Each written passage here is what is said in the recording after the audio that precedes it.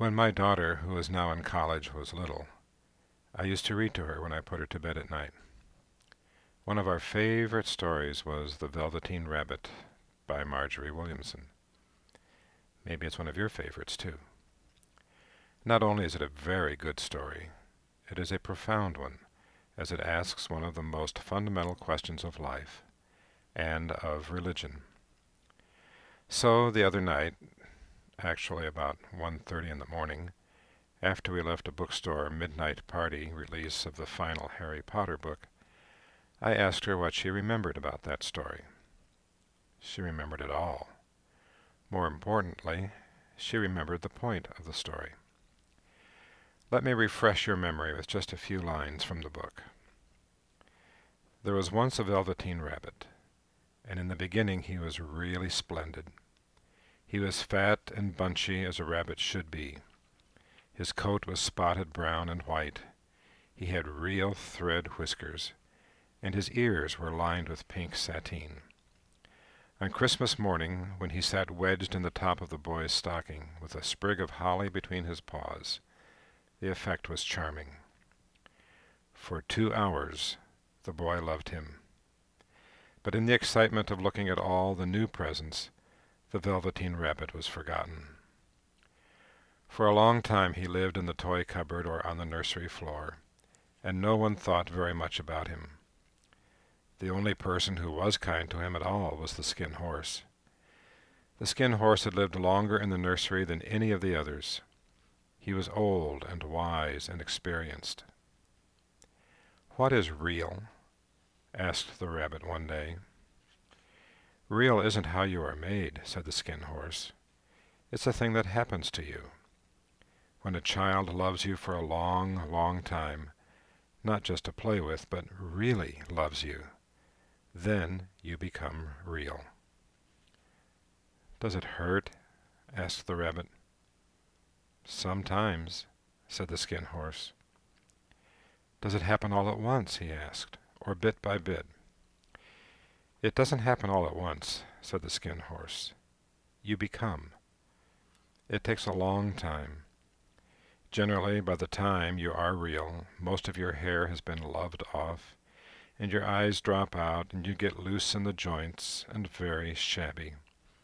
But these things don't matter at all, because once you are real, you can't be ugly, except to people who don't understand. Once you are real, you can't become unreal again. It lasts for always." The little rabbit wanted to know what is real. So do we all. My daughter and I got into a discussion not only about the meaning of real, but about the difference between real and reality. You see, though they seem to be the same, they're not the same at all.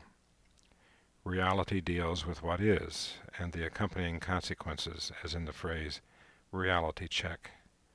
It's conditional, existential, dependent on time and circumstance, so it's changeable.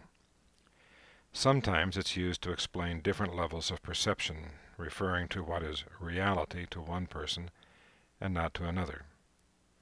Or it might refer to what we sometimes call an alternate reality, which means something that's real only if you have a different frame of reference than most other people. Real, on the other hand, has to do with what's genuine, authentic, true. It tends to last, to be constant, even as fashions of thinking and behavior change. People long for what is real. For a number of years, I was a standard contributing editor to one of the world's leading religious journals.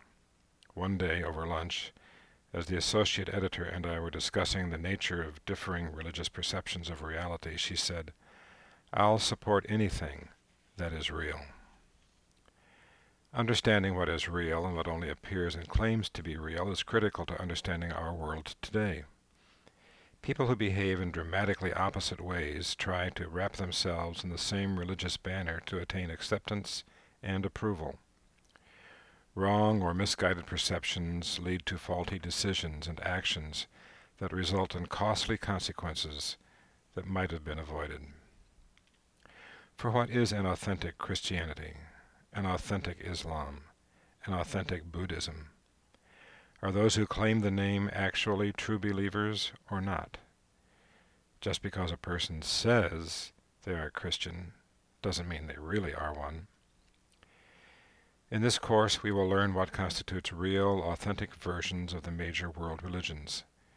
In doing so, we will learn how to distinguish the real thing from its shadow imitations, even though they may appear to have all the right trappings and seem to say all the right words. Not only will you know what really is going on in the world where religion is concerned, but you will be better able to contribute in a positive and effective manner to the dialogue about real religion and real faith in the real world today.